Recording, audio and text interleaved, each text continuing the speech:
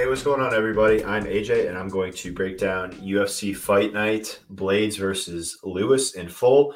Before doing so, I'd like to let you all know that if you'd like to tail my plays for the event, you can do so at AJ's actionpacksportsbets.com/premium-subscription tab or on MMAoddsbreaker.com on the premium picks tab.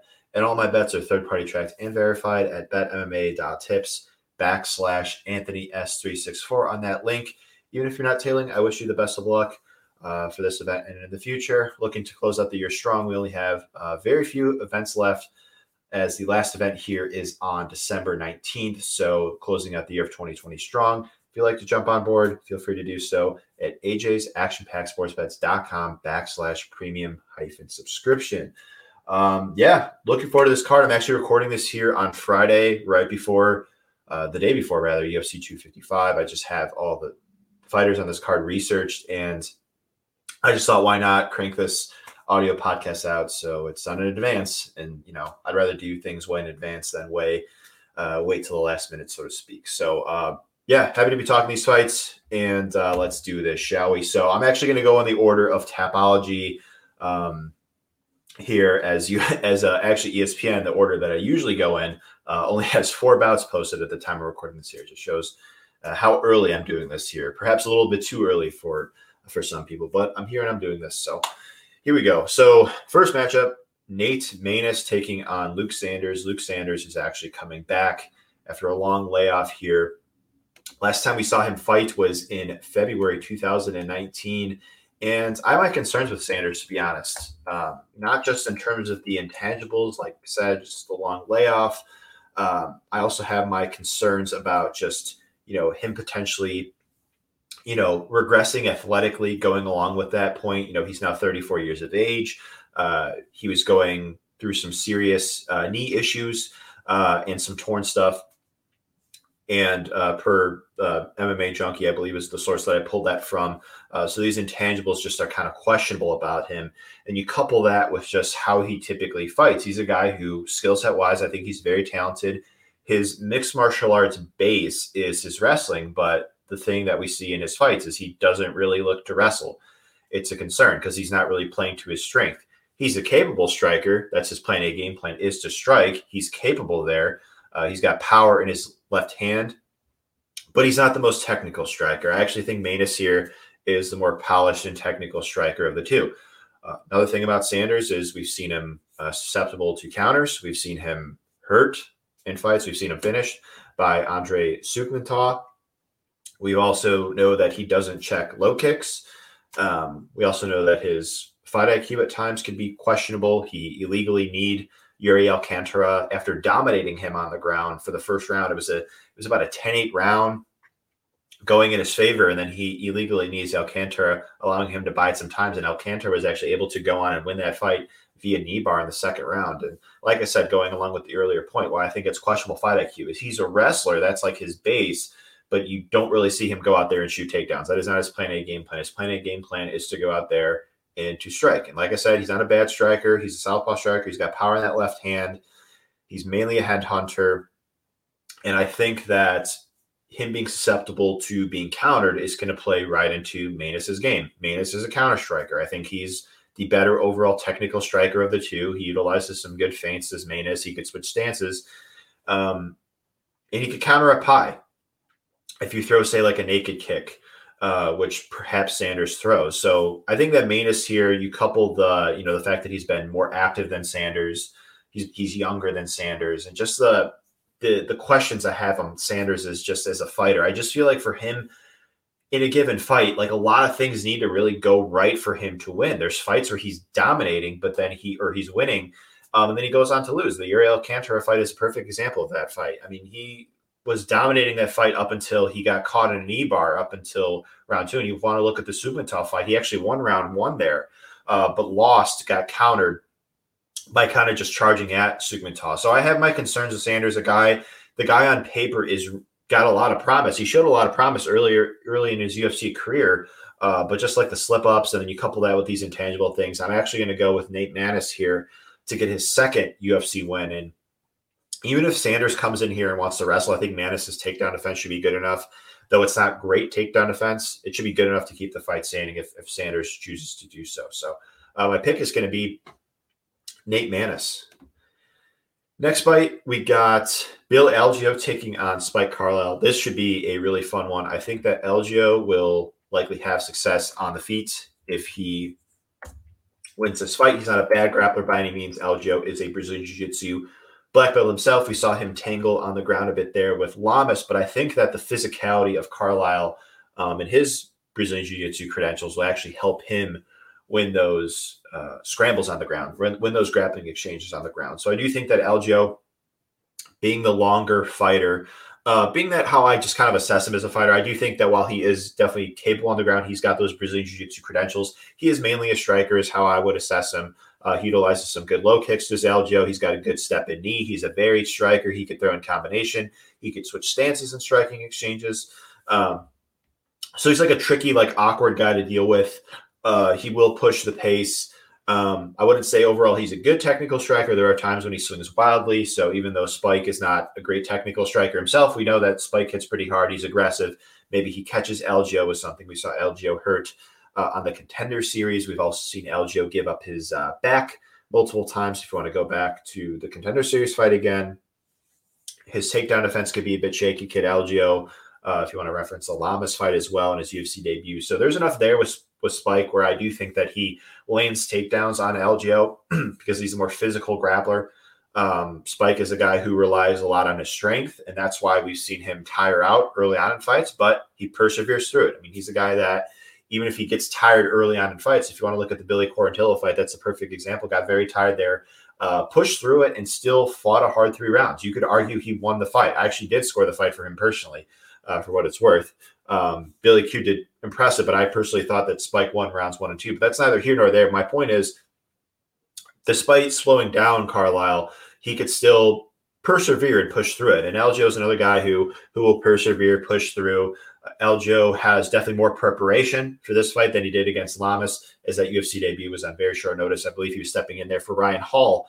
So it's a fight where I do think that Algeo can hang with Carlyle on the ground because of his Brazilian Jiu-Jitsu black belt credentials.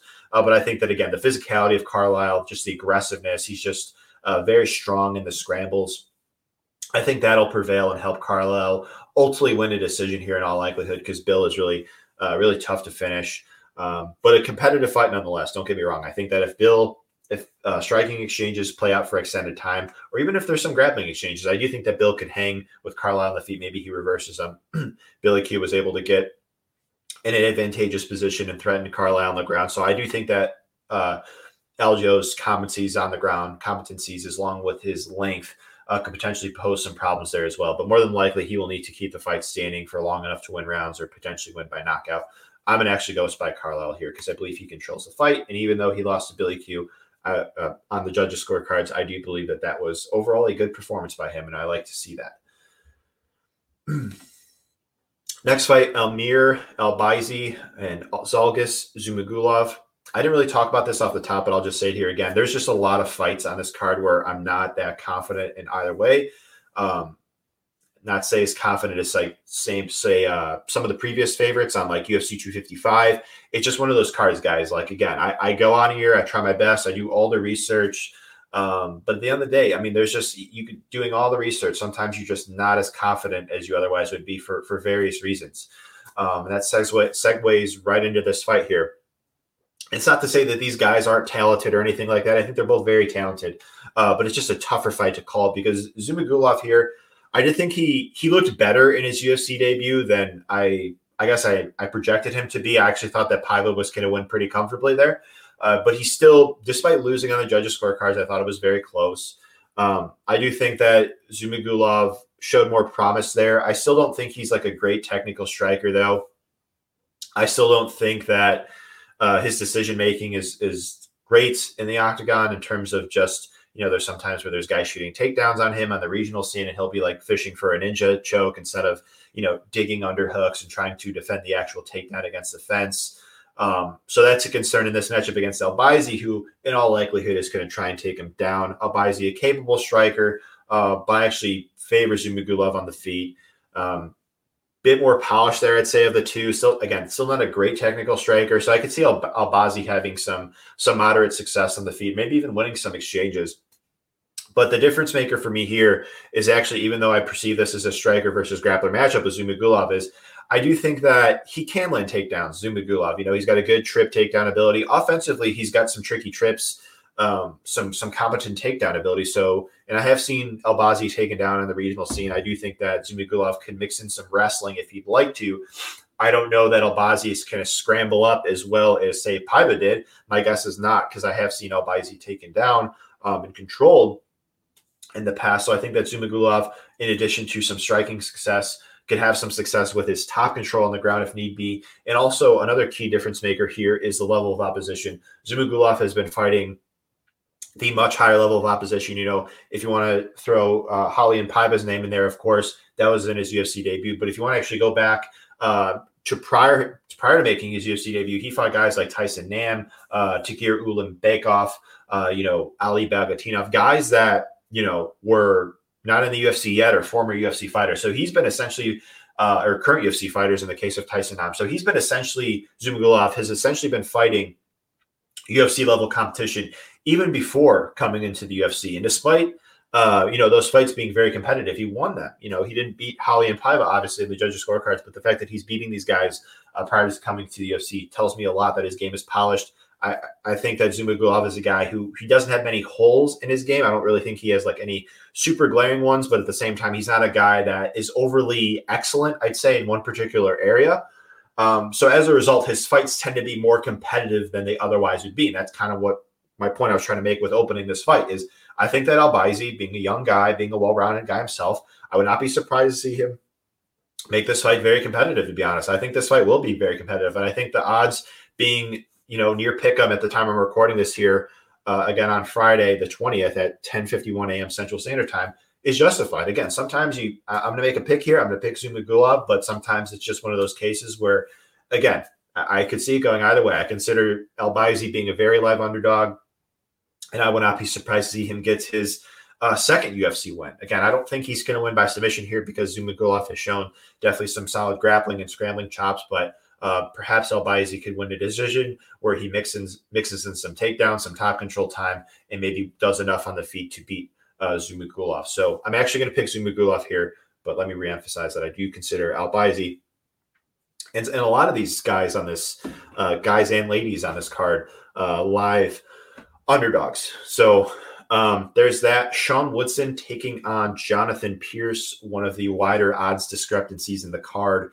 And one of my more confident picks, though I'm not as confident in Woodson as, say, some other fighters in the past that have been near his betting odds, because he's still got, clear susceptibilities in his game. His takedown defense is solid, but it's still not great. We've seen that he can be taken down, and when you take him down, you could expose his grappling. We've seen him get his back taken for multiple minutes. If you want to go back to the Contender Series fights, if you want to go back to the Kyle Bochniak fight in his debut, even though Bochniak didn't have much success grappling and wrestling, he was able to push him up against the fence, clinch up with him often, and have some moderate success with control there.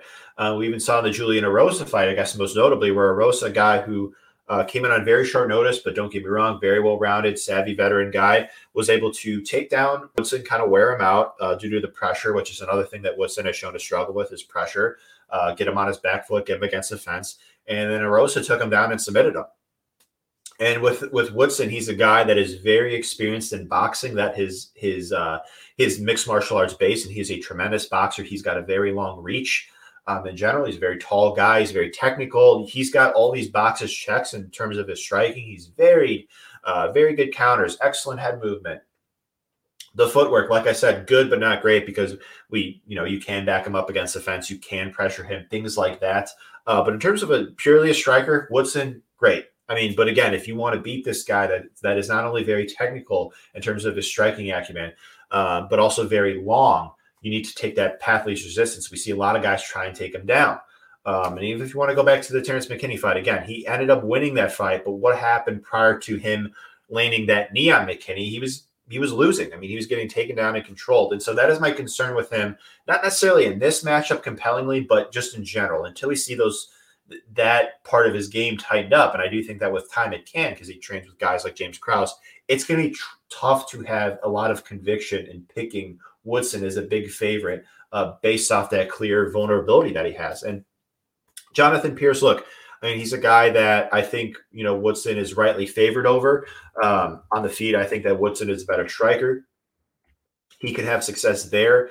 Pierce, don't get me wrong, he's not bad on the feet. I mean, he can throw in high combination, or he can throw in a lot of combination, which in turn leads to a lot of striking volume being thrown. He can push at a tremendous pace. I mean, he landed 142 significant strikes on his Dana White's Contender Series appearance per UFCstats.com. His offensive striking is decently technical. He moves fairly well. He's fairly athletic, varies his attack, but he is like wide open to being countered on the defensive side of things. Just wide open. He'll throw a lot of like naked low kicks. We even saw him rocked by Joe Lozon in his UFC debut. I just say he's extremely hittable in the pocket just due to the fact that he doesn't move his head. It's completely on the center line. So again, I get why Woodson's favored. I think that he should be favored here because he's the better striker in a fight that is primarily going to be won or lost standing. But Pierce, in all likelihood, will try to take this fight to the ground. Pierce, not a great grappler, but that is going to be the game plan that he tries to impose here. He's a Brazilian Jiu-Jitsu purple belt. From what I could research, he looks to advance position and top position. He's got a double leg takedown against the fence. He's got a body lock takedown in open space. So there's even a chance that he doesn't take Woodson down. But if he does, even if he does, I do think that transitionally and positionally, his grappling is very sloppy. He got mount on his Contender Series opponent, Rosales. But Rosales easily snuck out the back door immediately. That actually happened twice in that fight. So again, there is a path to victory here for Pierce, but it's not a super reliable path. I think he needs to be more polished. He would need to show that he's been a more polished grappler in the meantime since we last saw him, because even if you want to go back to the Lozon fight, he was finished on the ground by Lozon. I get it. Lozon's a very talented grappler himself, but he just didn't really give him any resistance there.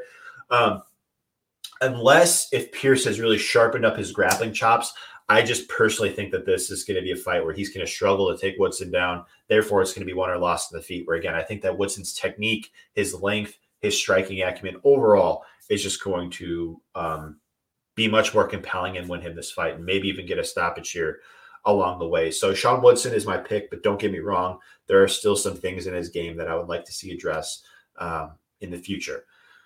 Sue Mudaerji taking on Malcolm Gordon. This is another fight where Mudaerji is going to be my pick, but he is a hesitant pick, even as a big favorite, because we've seen, just like Woodson, he's got a clear vulnerability in his game. If you want to go back just to his UFC debut against Louis Smolka, a guy who I've said before in the past, like with Smolka, he's a guy that basically wins or loses fights based on whether or not he has the grappling advantage. And this happened to be a fight where he did.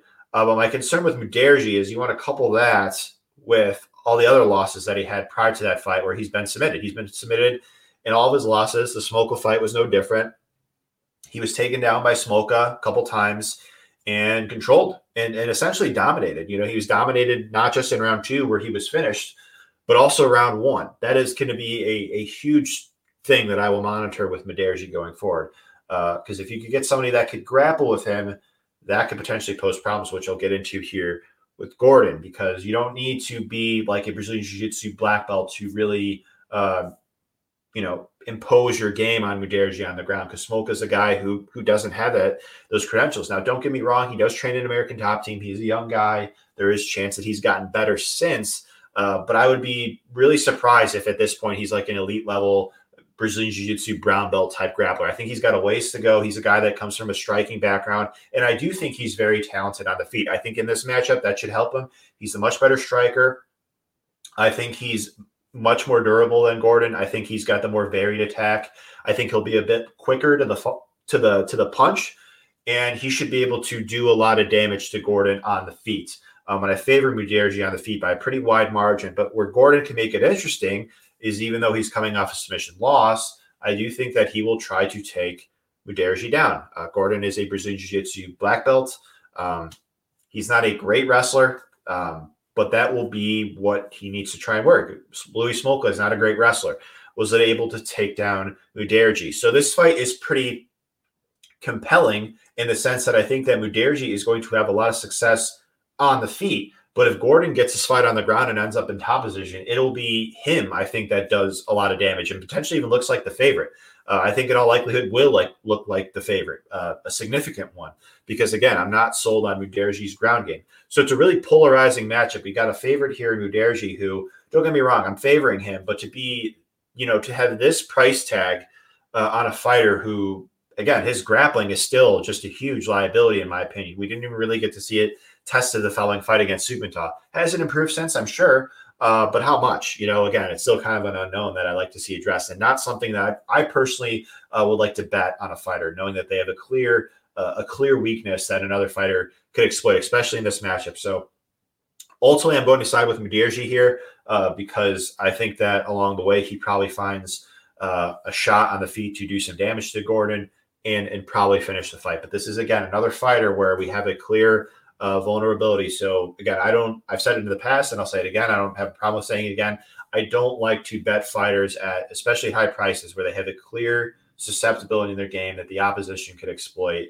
Because again, I would prefer to invest in well-rounded fighters that I would think that they're not going to get, quote unquote, exposed in a given matchup. And this is a matchup where I do think that if Gordon gets this fight to the ground, he can expose that grappling weakness that we've seen with Mudaerji in the past. So pick is Mudaerji, but don't get me wrong, I'm not that confident in him as a big favorite here. Rachel Ostovich and Gina Mazzani.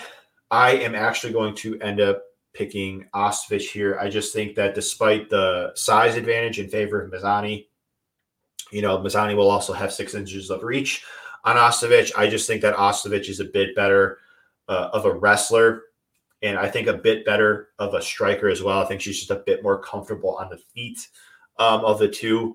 My question on Ostovich is just her submission grappling in terms of like scrambles.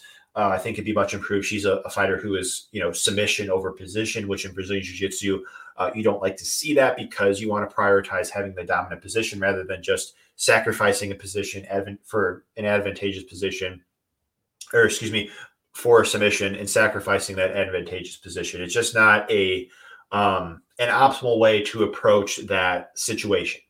Don't get me wrong. She's got some submission grappling chops. She can get a submission here, but it is something in terms of just like a strategy thing I would like to see brushed up on. And we even saw that in the Paige Van Zandt fight. I mean, she was winning that fight pretty handily, but then Paige was able to get in a dominant position and essentially flip the script on the fight and get a stoppage herself. So it's a fight where, again, I understand the odds being very competitive. I think that Mazzani could maybe jump on something in a scramble. I think that Ostovich could do the same. I think it's kind of, another fight where I think a finish could happen either way, depending on who goes for submission at what time. But nonetheless, I will favor Ostovich here. I think she's the better striker, and I think the better wrestler as well. Martin Day taking on Anderson Dos Santos. Another favorite where, again, I favor Day. I think he's the better striker, more technical, more varied. Dos Santos, pretty much his striking, I'd say, is stiff, predictable, doesn't really vary his attack, doesn't really throw in combination that much. He's mainly just trying to throw hands. And he's I'd say a Brazilian Jiu-Jitsu practitioner. He will look to get the fight to the ground when he can, look to advance position like we saw in the Andre Ewell fight and win via stoppage, basically. So on the feet, I favor Day, but here's the thing. Day has been hurt in a lot of fights. He was knocked out cold by Davey Grant not too long ago this summer. He has also been hurt in other fights. Like if you want to go back to the Pingwan Lude fight, we've also seen him. He's also been knocked out on the regional scene as well. So even though Dos Santos isn't like this great technical striker or even good technical striker, hasn't really shown much power in his hands, I do think that he could maybe hurt Day on the feet. I wouldn't be that surprised because Davey Grant is not a guy that's known for power punching. That was Davey Grant's first knockdown and knockout in the UFC. So I have serious questions about the durability of Day, even though I favor him on the feet because I think he's a much better striker overall, much more complete. But Dos Santos is live, not just for that reason, but because I think he's a better grappler. I think that Day does leave openings on the ground. I have seen him taken down. He has gotten his back taken, if you want to go back to the Contender Series. And as a result, Anderson Dos Santos, a Brazilian Jiu-Jitsu black belt, I could see him, maybe getting this fight to the ground, whether it's via takedown, a double leg against the fence, or maybe he clips and hurts Day in a striking exchange, and that's what is able to get the fight to the ground. He just gets in an advantageous position and is able to finish the fight.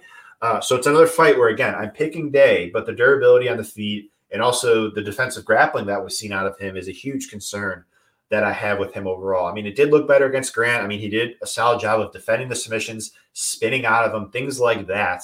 But it is still, at this point, I'd say a weakness in his game because Dos Santos, I personally feel, is a bit better of a pure Brazilian Jiu-Jitsu practitioner than Davey Grant. So should these two tangle on the ground, I would not be surprised to see Anderson Dos Santos maybe get a submission here.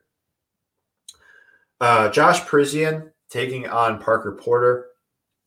Heavyweight fight here. I do think that Parisian wins the matchup. I think that the size advantage could play a role. If he gets in an advantageous position on Parker Porter on the ground, I think he will be able to advance position and get a stoppage. Just the size, I think, should be compelling with the ground and pound threat. And even on the feet, Parker, I think, will have opportunities to counter Parisian because Parisian will just excessively use spinning attacks, like spinning kicks, spinning back fists, and as a result, he's susceptible to the counter. And, Parker's got countering proficiency. He's got some pop in his hands, and he's a fairly technical striker. So I would not be surprised to see Parker clip Parisian with a counter and then win by knockout. But I think more than likely what we're going to see here is Parisian's just going to be able to have success on the feet. He's the more varied striker, the better striker at range, and be able to leverage his length, leverage his varied tools, and basically do damage to Parker on the feet.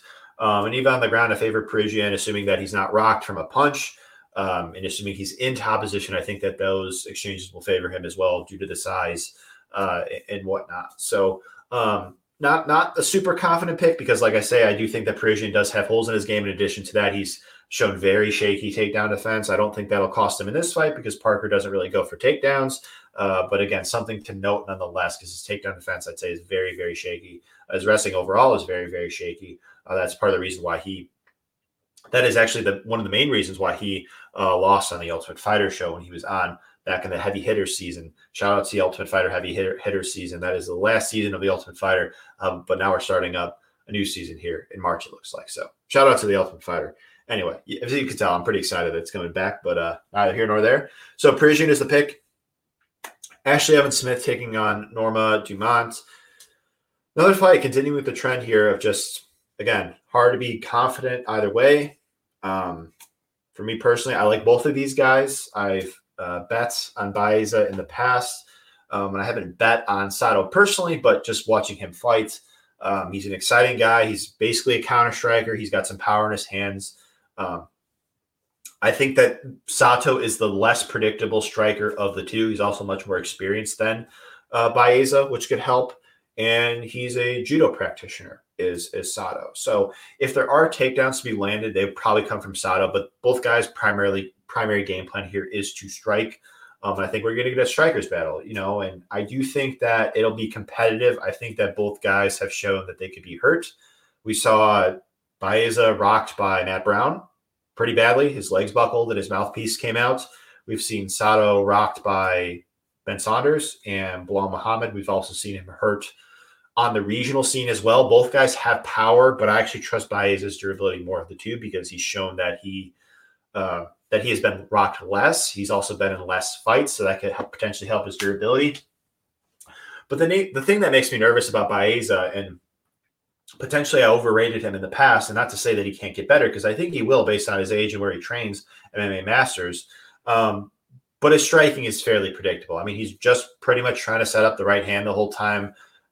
Doesn't vary his attack a whole lot. He'll throw some low kicks that are very damaging, like we saw in his Contender Series fights against, or not his Contender Series fight, but in his UFC debut against Hector Aldana.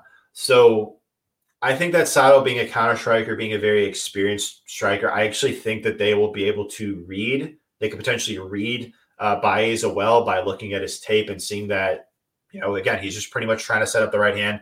Doesn't really vary his attack. His combinations are fairly predictable. I think they will be ready for that. I mean, don't get me wrong. Sato's not going out there throwing kicks on the regular. He's mainly just a boxer too. But with his whole game of countering, I think, and having power in his hands himself, I think that there will be opportunities for Sato to potentially clip and hurt Blaydes. So I actually think this is a fight where either guy is capable of hurting the other on the feet.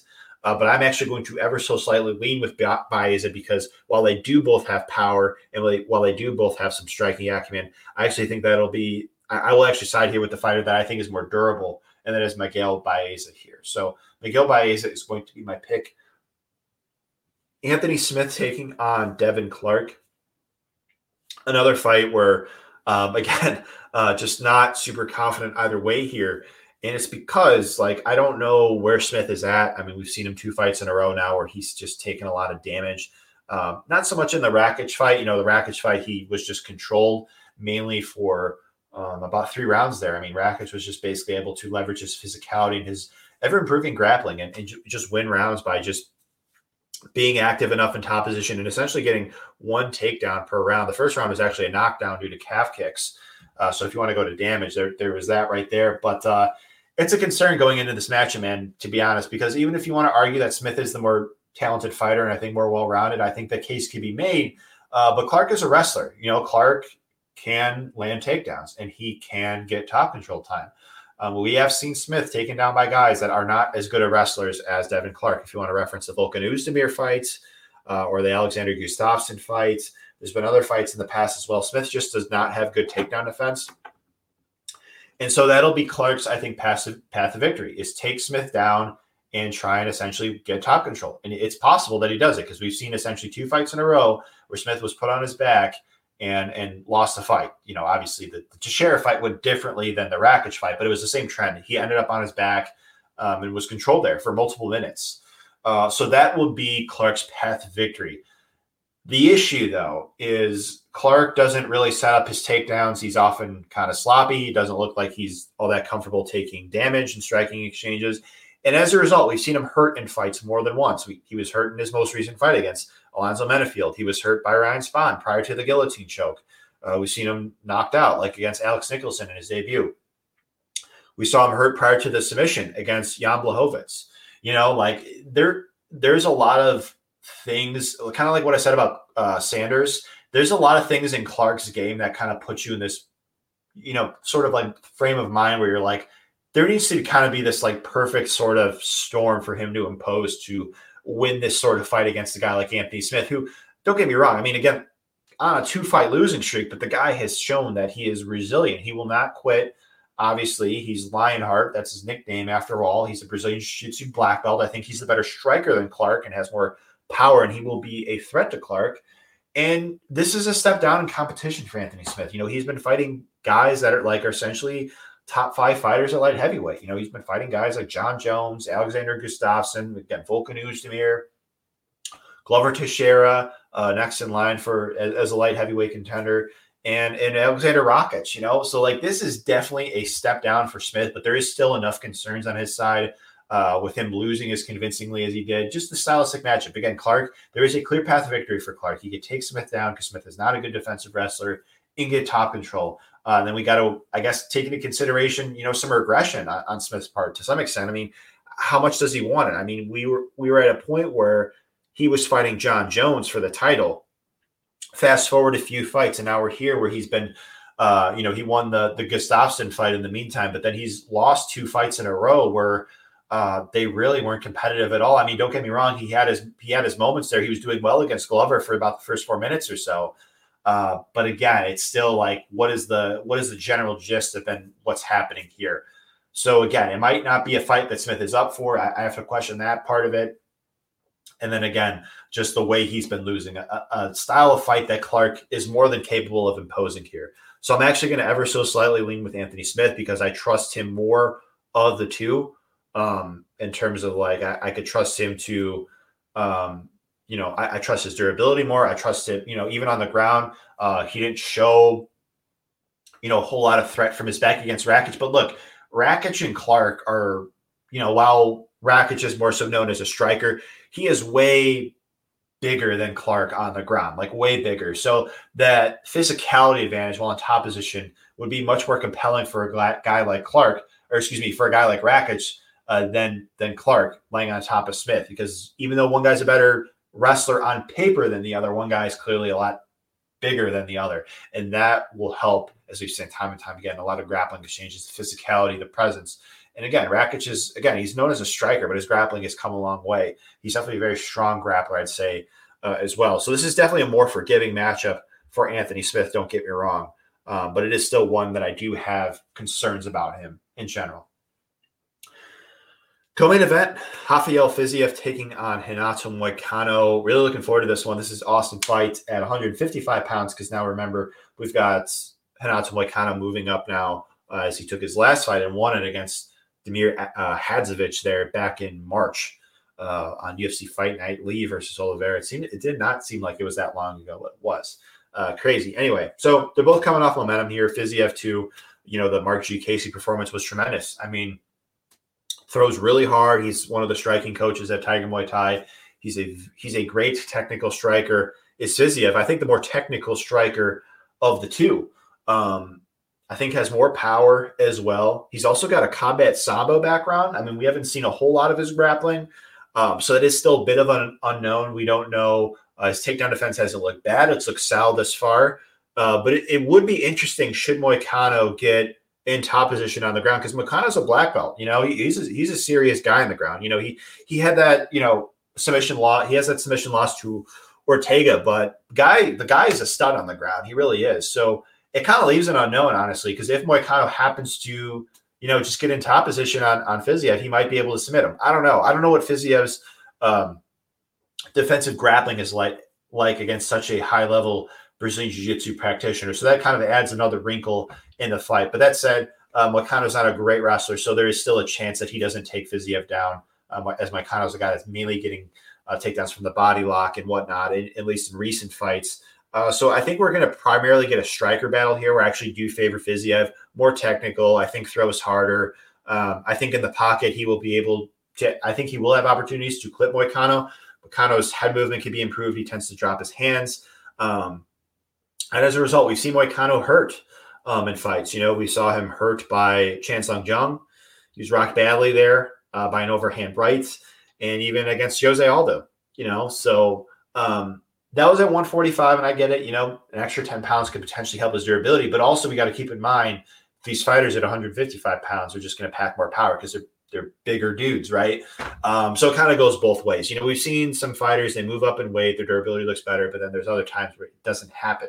Or maybe it helps, but a knockout loss still happens, if you get what I mean.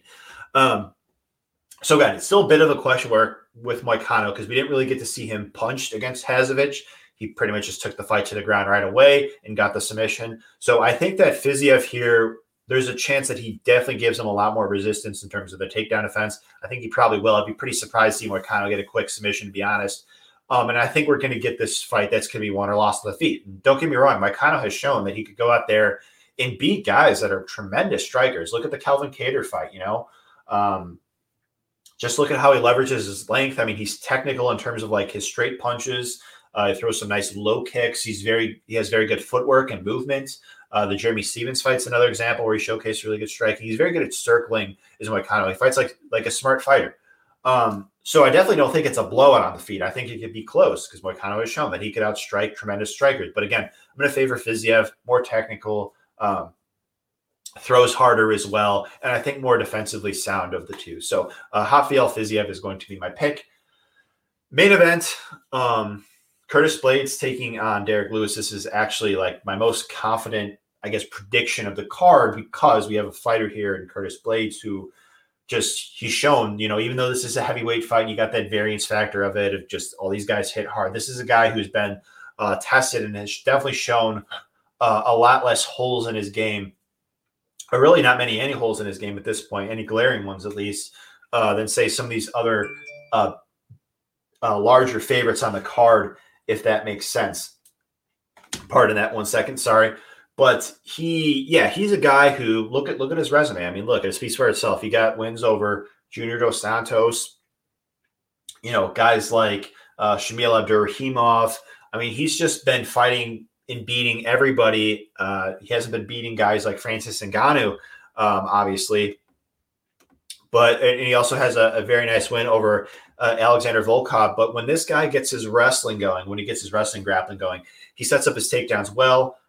He's very good if you are backed up against the fence, which Derek Lewis is off his show to do. He tends to be flat-footed as Lewis. If you pressure him, he could be backed up against the fence. And I think that Blaydes can shoot a takedown on him there. And when Blaydes takes guys down, he's very good at making sure that if you are going to get up, he makes you work. He'll control your opposite wrist. He'll look to sink in a hook if you present your back.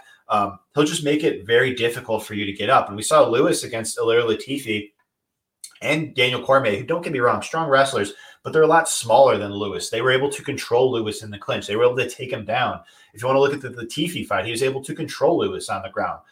So if Blaydes gets the clinch on Lewis, I think he'll be able to take him down and probably make it difficult for Lewis to separate. I think that Blaydes can land some ground and pound. He hasn't shown to be a submission threat, but again, some top control, some ground and pound, and basically win rounds that way. And even on the feet, I think that Blaydes is the better technical striker of the two. I think he's a better athlete. I think he's got better footwork. He moves different angles very well, and he's just naturally faster. Lewis is basically just a power puncher, a headhunter. Lewis will kind of go through large phases where he's kind of inactive. He'll throw some naked kicks at range. He'll throw some flying knees, some flashy stuff. But again, naked kicks. He's not setting them up. So that could lead to takedown opportunities for Blaydes.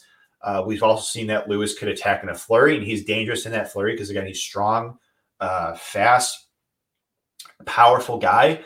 But again, I think that, those opportunities will be scarce if Blaydes is able to get his grappling and wrestling going. And even though Blaydes has lost 2 times by stoppage in the UFC, in my opinion, I think he's shown a good chin and good recoverability. I mean, if you want to look at the fight against Mark Hunt where he was rocked, he recovered well, even against Francis. The first fight was due to a doctor stoppage because his eye was all swelled up. And the second one, I mean, that was a legit stoppage and everything. I'm not questioning it. But look at how he recovered there versus, say, some of the other fighters that Francis was able to hit hard on the button. And or just anywhere on the head, basically. And look at how he recovered versus some of those other fighters. Usually when Francis hits somebody with that shot on the head, that's it. They're out cold. But Blaydes at least recovered. He was with it, talking with the ref afterwards. Again, legit stoppage and everything. I'm just talking about in terms of the guy's durability. How well does he recover? And again, with Lewis not being as fast, with him not being as technical of a striker, with him not really setting up his strikes as much as you like, I actually think that the opportunity for Lewis to land that KO shot, and you want to couple that, you want to parlay that with, the fact that Blaydes is just going to be able to get those clinch exchanges, get those grappling exchanges going. I just think that Lewis's opportunity to land that big shot, that big shot is going to be very limited here. So don't get me wrong, Lewis is tough. He has shown that he could carry that power late in fights. We saw that in the Alexander Volkov fight in round 3 when he knocked Volkov off with that 10 seconds. But unless if he gets that knockout shot, I just think that Blaydes is the much better round winner here. I think he's the much better fighter. Again, he's got the wrestling, the overall grappling advantage. I'd say the clinch exchanges should favor Blaydes. He's the much better wrestler. When he gets in top position, he should be able to control Lewis. And again, I do think that Blaydes is the better striker here. Again, better footwork, better defense, more technical. So again, it's a heavyweight fight, and I understand the hesitancy on again, it's a heavyweight fight. They all hit hard and things like that. And people might say there should be a certain threshold as to how big of a favorite somebody should be. But this is really a matchup where I just think Blaydes wins much more often than not. So him being a big favorite, I actually think makes a ton of sense. So he's going to be my pick for this matchup. And yeah, that'll do it. Man, I keep surprising myself. Yeah, I keep wrapping these up here pretty quickly here. So yeah, I'm glad I'd be able to rolling these out. If you guys have any feedback, say if this is too early, maybe I should not send these out on Sundays. Maybe I should wait till Monday. I get it. I mean, I'm trying to accommodate to everybody's needs. Sometimes it doesn't work out perfectly, but any feedback is appreciated. Hey, I maybe do this. Maybe you should, talk about your betting results in the middle as well, where we could tail if anything's not clear. Feel free to reach out and ask me. I'm more than happy to help, as I love to do this. Other than that, like I said off the top, if you'd like to tail my plays for the event, you can do so. I've one at the time I'm recording this here, potentially going to move on a few more. AJ's ActionPackSportsBets.com /premium-subscription tab. or on MMAOddsbreaker.com on the Premium Picks tab. And all of my bets are third-party tracked and verified at betmma.tips/AnthonyS364. And if you weren't already aware, I just started adding the written rationale on the betmma.tips profile. So if you want to see like a past result of mine in recent cards here, the last few, and see why I bet it, my rationale, you could click on the little like notepad icon on betmma.tips, click it, and see my full written breakdown there. And that's, going back to like the last card, time of recording this here, like Rafael dos Anjos and Ashley Yoder were my bets for that card. You can see the rationale there as well as the previous cards as well. So again, I don't feel embarrassed if I'm wrong or anything, and nothing like that. I just want to be fully transparent with what my thought process was when I made these decisions. And I'm okay with them at the end of the day. If they worked out or not, we can only work with what we got. So that is it. Yeah, I appreciate you guys tuning in. Thank you so much for your time, and let's do this.